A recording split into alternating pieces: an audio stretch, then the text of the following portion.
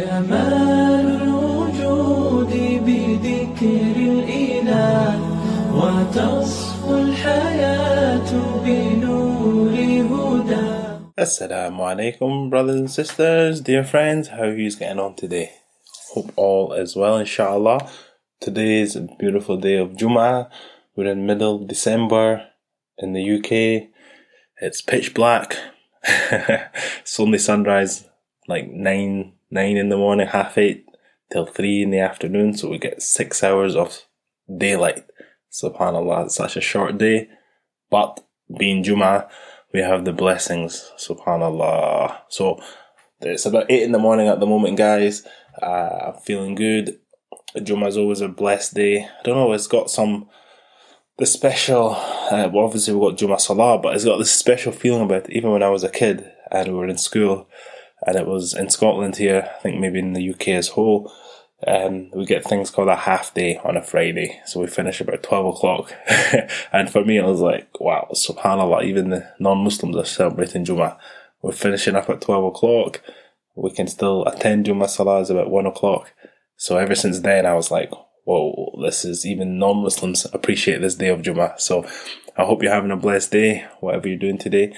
And the subject of the matter today comes because of, I had this conversation with two revert sisters, and the title of the podcast today is, Are You a Robot? What does that mean? It means, are you practicing religion willingly, or are you doing it just robotically? From a young age, we're all brought up in, some of us reverted to Islam, but those born in Islam, we pick it up from what our parents are doing. We go through it as almost mechanically. We do our salah. We see our parents in salah. Do we know why we do salah? Possibly not. And we just go through all the motions, the celebrations, Eids. We don't even know there's multiple Eids. We're just happy to get gifts. We just turn up at the mosque. We're not really sure what the celebration is, but we go along with it for years, 20 years plus, before many of us realize what it is that we're doing. Now, the topic came up because I had a conversation with two revert sisters through our community on our Facebook channel. On our Facebook channel, we do a lot of outreach. We're trying to support new reverts, men and women, because a big flaw of our community and our society as a whole is we put a lot of effort into converting these new Muslims. However, when they convert on the other side, it seems like there's not much of a support network, and we end up just leaving them high and dry to figure everything out themselves. And it seems like all the excitement and all the energy is just used up. They do the shahada at the local mosque, and mashallah, everybody welcomes them, and then that's it. They kind of left. So the aim of the community that we have on our Facebook channel and on our blogs and our YouTube channel and this podcast as well is just sharing some of those stories that we receive. So this was earlier on in the week. It was one sister from Australia. She was in her plus 60s, a recent revert of about maybe 6 months. And she lives in Australia, in this island, I think Tasmania.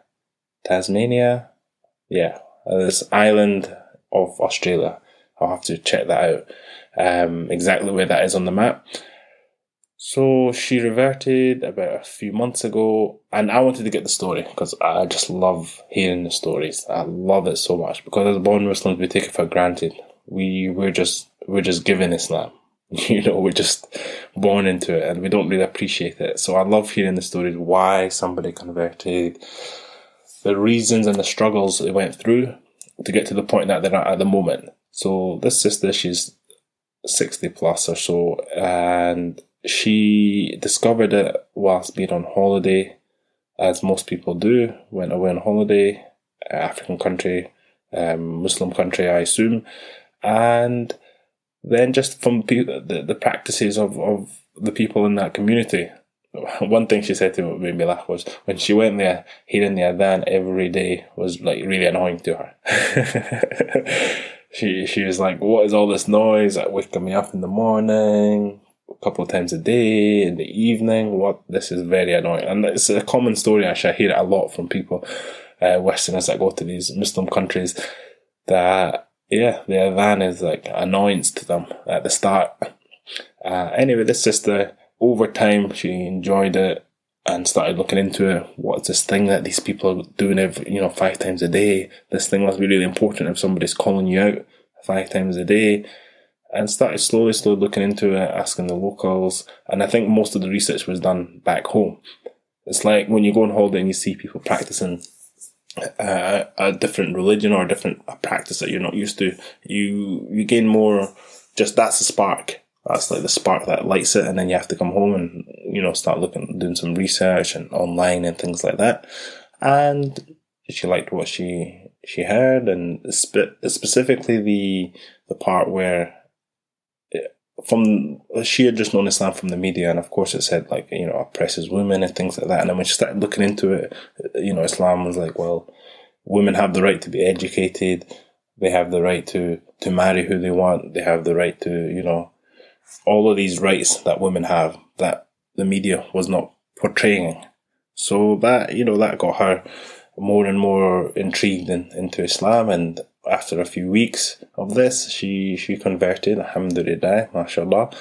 And when I asked her in her community how many in this whole island, actually, she said there's maybe 4,000 Muslims in this whole island, and which isn't very many because it's quite a big island. And I was like, well, okay, so how did you convert? Like, who helped you? She said, okay, a few local sisters, but this is from the mainland. They helped her convert and things like that. But in her small island, there's not many Muslims, and particularly female. So there's not much of a community that has here, and they're struggling a little bit to get the regular kind of contact that they need, or that she needs, to kind of keep the light, the flame alight. She has support. I'm not going to say she doesn't have support, but it just made me realize the kind of the struggle and the strive from people to learn Deen, and the struggles they go through, and that we as born Muslims, we're kind of born and given it, and we've got our parents pushing us, and we've got the society around us, as in uncles and family members, extended family, pushing us into this direction of Islam, and we're basically carried through our years with Islam given to us on a plate, and some of us just refuse to accept it, whilst other people it's an uphill struggle, and they go through all these challenges. I mean, you have to tell her family. I think she hasn't spoken to her family yet. She had spoke to me first before she had spoken to her family, and that was a cause of concern as well. How's she going to break it to her family? I mean, she's 60, so her family are. Her kids are mature. However, just breaking it to her family is how are they going to take it? How are they going to react? So that was a concern for her. But alhamdulillah, inshallah, we carry on. We speak to her on a regular basis, find out how her journey is going, and I'll get her an interview on this podcast as well, and just get all the details straight, because I probably blurred some of the information there. We'll get her on in a few weeks, inshallah.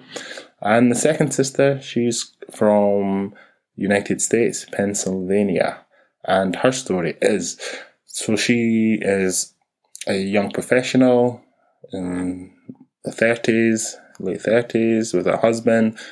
She again converted to Islam. What was the spark? And this was a holiday. This one was beautiful. This was her work colleagues. Subhanallah. She was observing the mannerisms of her work colleagues, who were very open, and they spoke about Islam to her and answered questions, and just seeing them practicing Islam, praying several times throughout the workday. And it's rare to see sisters praying openly. So she got an opportunity to do that. A lot of us Muslims, myself included, we feel like we need to hide or not be in the way or not to disturb anybody, and kind of feel a bit awkward about, praying. We want to find the smallest broom cupboard, or we want to find the smallest cleaning room, or any little tiny corner fire escape or something like that, just to stay out of the way. But in reality, by being maybe a bit more, I wouldn't say open, as in pray right in the middle of the corridor, but maybe not hide it away so much. This in itself can be an act. This can also be an act. We know ourselves, when we're doing salah, we don't get distracted as much with people like walking past or people talking. It's not a huge distraction. I mean, we focus on our salah as best we can. We don't need to be in a quiet, deserted, isolated area like a library every time. We know when we're out in the world, we do salah as best as we can from where we are. There's no need for us to have to insist that it has to be in a masjid-like scenario, peaceful, quiet, nobody walking past. All of these, that's an ideal, but in reality it's not. So she was fortunate that the Muslims around her were quite open in practicing, and they done salah in front of her and spoke to her, and just through a period of time, through character from these Muslims, she opened up to Islam, and especially the part about women being educated and they're allowed to seek their own income, they're allowed to seek their own careers. This really opened up to her as a young professional in the Western world, because that's one thing that media makes it seem like Islam is just detaining women to the home and to the kitchen and things like that. So she was very attracted to Islam by this, and alhamdulillah, then she went forward and took her shahada. And I asked her, because she's got a husband who's non-Muslim, I said, how did he take it? And he was, subhanAllah, very open to it as well, which is amazing. I said to her, look, as long as your closest and your spouse is in agreement and supportive and loving, then the wider family, she hasn't spoke to her family yet, and she's concerned about how they'll take it. I said, as long as your spouse is strong and supportive, that is the strongest kind of pillar you have in your life. And if you think about it, it's true, because imagine her family were in agreement, but the spouse was not. That would be more difficult, because this is the person you live with, this is the person you eat with, you go to bed with, you do everything with, your finances are tied together, everything. So I said, alhamdulillah, as long as your spouse is in agreement with you, alhamdulillah, that's a very strong pillar of support. So she is a bit concerned about opening up to her family. And one specific question I asked her, because us born Muslims, we always want to know, we want to give a good character and good image of Islam. But I said specifically, what is it that they did that attracted you to Islam? What action did they do that attracted you to Islam, so that myself, and I can share it with you guys, we can try to implement that in our lives? Because sometimes we think, what is it? Is it because we're fasting all day? Is that why it attracts them? They might not even see that. Is it that we're doing salah? Is it the way we talk? Is it because we read Quran during lunchtime? Is it the clothes we wear? What is it? And she said it was specifically just being open about speaking about Islam and practicing Islam. Which, makes me think, what do I in workplaces and around my daily routine, I just think to myself, do we conceal our identity? We probably do. We probably do conceal it more than we should. Yeah, that's quite powerful, because we think we have to, recite verses of the Quran, have hadith memorized, and have verses ready to go to prove that Quran and Islam is the true religion. But in reality, it's more simple than that. It's basically your actions. It could be your just being open and your character, and those are things that we don't really need to rehearse. I mean, you should always have a good character and be open to Islam and be treating people the way you want to be treated in the first place. So it's more simpler than that. So it made me just think about what I'm doing, and inshallah you guys can implement it into your lives as well, as just being a bit more open about how you practice Islam, and inshallah will attract people that we don't even realize might convert, years down the line, but just through that one action of maybe doing salah, publicly, or the way we treat somebody. The way we treat somebody might think, oh wow, he's a nice person. But if he doesn't know you're Muslim, it's like there's no credit to Islam there. They need to know you're Muslim, whether it's a man keeping his beard long, or a woman wearing hijab. These are things that are outwardly Muslim, that identify you as Muslim. So when you do a good deed, inshallah, it goes towards the good counter towards Islam. But also the negative side of that as well. If you're outwardly Muslim and you do something negative, it's going to get blown up 10 times bigger. And we know what the media is like, and we know what public perception is like. If you're wearing a hijab and you do one wrong tiny thing, the whole community gets overshadowed. Similarly with a man with just a long beard, wearing a topi, he does a bit of car rage or road rage, then the whole community is stigmatized with, these guys are crazy on the road, a taxi driver or something. Yeah, so we just need to be careful with that. But inshallah, it makes us a bit more conscious of our actions and what we're saying and how we are perceived as a wider community. So guys, to get back to the main question, this was just 2 stories of sisters we spoke to this week. The main story is, are you a robot? Are you a robot in the way you practice your religion? Are you a robot in the way that you see your religion? Do you go through it mechanically without thinking why you're doing what you're doing? These 2 sisters, these reverts, any convert to Islam, I guarantee you is not a robot, because they've practiced and they know the reason why they're doing it and they're willingly doing it. Us born Muslims, we go through the motions, the salahs, the fasting, the Jum'ah, salah itself. Everything is on autopilot. So I want us all, myself included, take a step back and just think why we're doing it. And even if it's just one thing, we go take a step back and learn why we're doing it. In the salah, why are we doing ruku? What do we say in ruku? What are we doing sajda, when we put our head on the floor? Why are we doing that? What are we saying? What's the meaning of that one action? Yeah, that's a thought for myself as well. Take a step back and think and ask and gain knowledge. Why is it that we're doing that one thing? One reason why the Muslim community seems to be all segregated is, and the reason why I don't recite scripture or hadiths or give any Islamic rulings on this podcast, is because as soon as one person says one Islamic ruling, you're going to get so many opinions on it. People are going to disagree.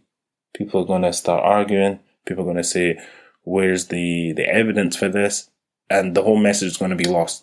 And that's why I'm not giving out any specific Islamic scriptures.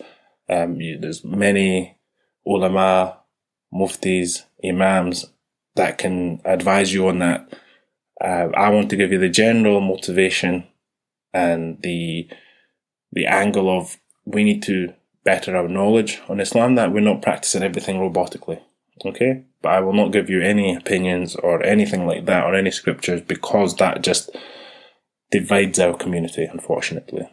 Okay? So, homework for next week, guys. I love homework, guys, especially when it's to do with religion. Homework is to have a think about one aspect of the religion that you're practicing currently, salah, for example, and just pick one aspect of it. Why are we doing those things? One thing, why are we doing sajda, ruku? Why are we reciting Surah Fatiha at the beginning? What does that mean? What is the meaning of Surah Fatiha? That's a good one, actually. What is the meaning? Not just the literal translation of it, but what's tafsir? What is the story behind it? Subhanallah. Just by knowing that will be so powerful to your salah. You will know why we're standing there and the meanings of it. Subhanallah. Okay, guys. I need to get on. It's Jummah Salah. I need to get prepped. I need to get going. Hope you guys have a blessed day. And I'll speak to you next time. Assalamu alaikum wa rahmatullahi wa barakatuh. جمال الوجود بذكر الإله وتصفو الحياة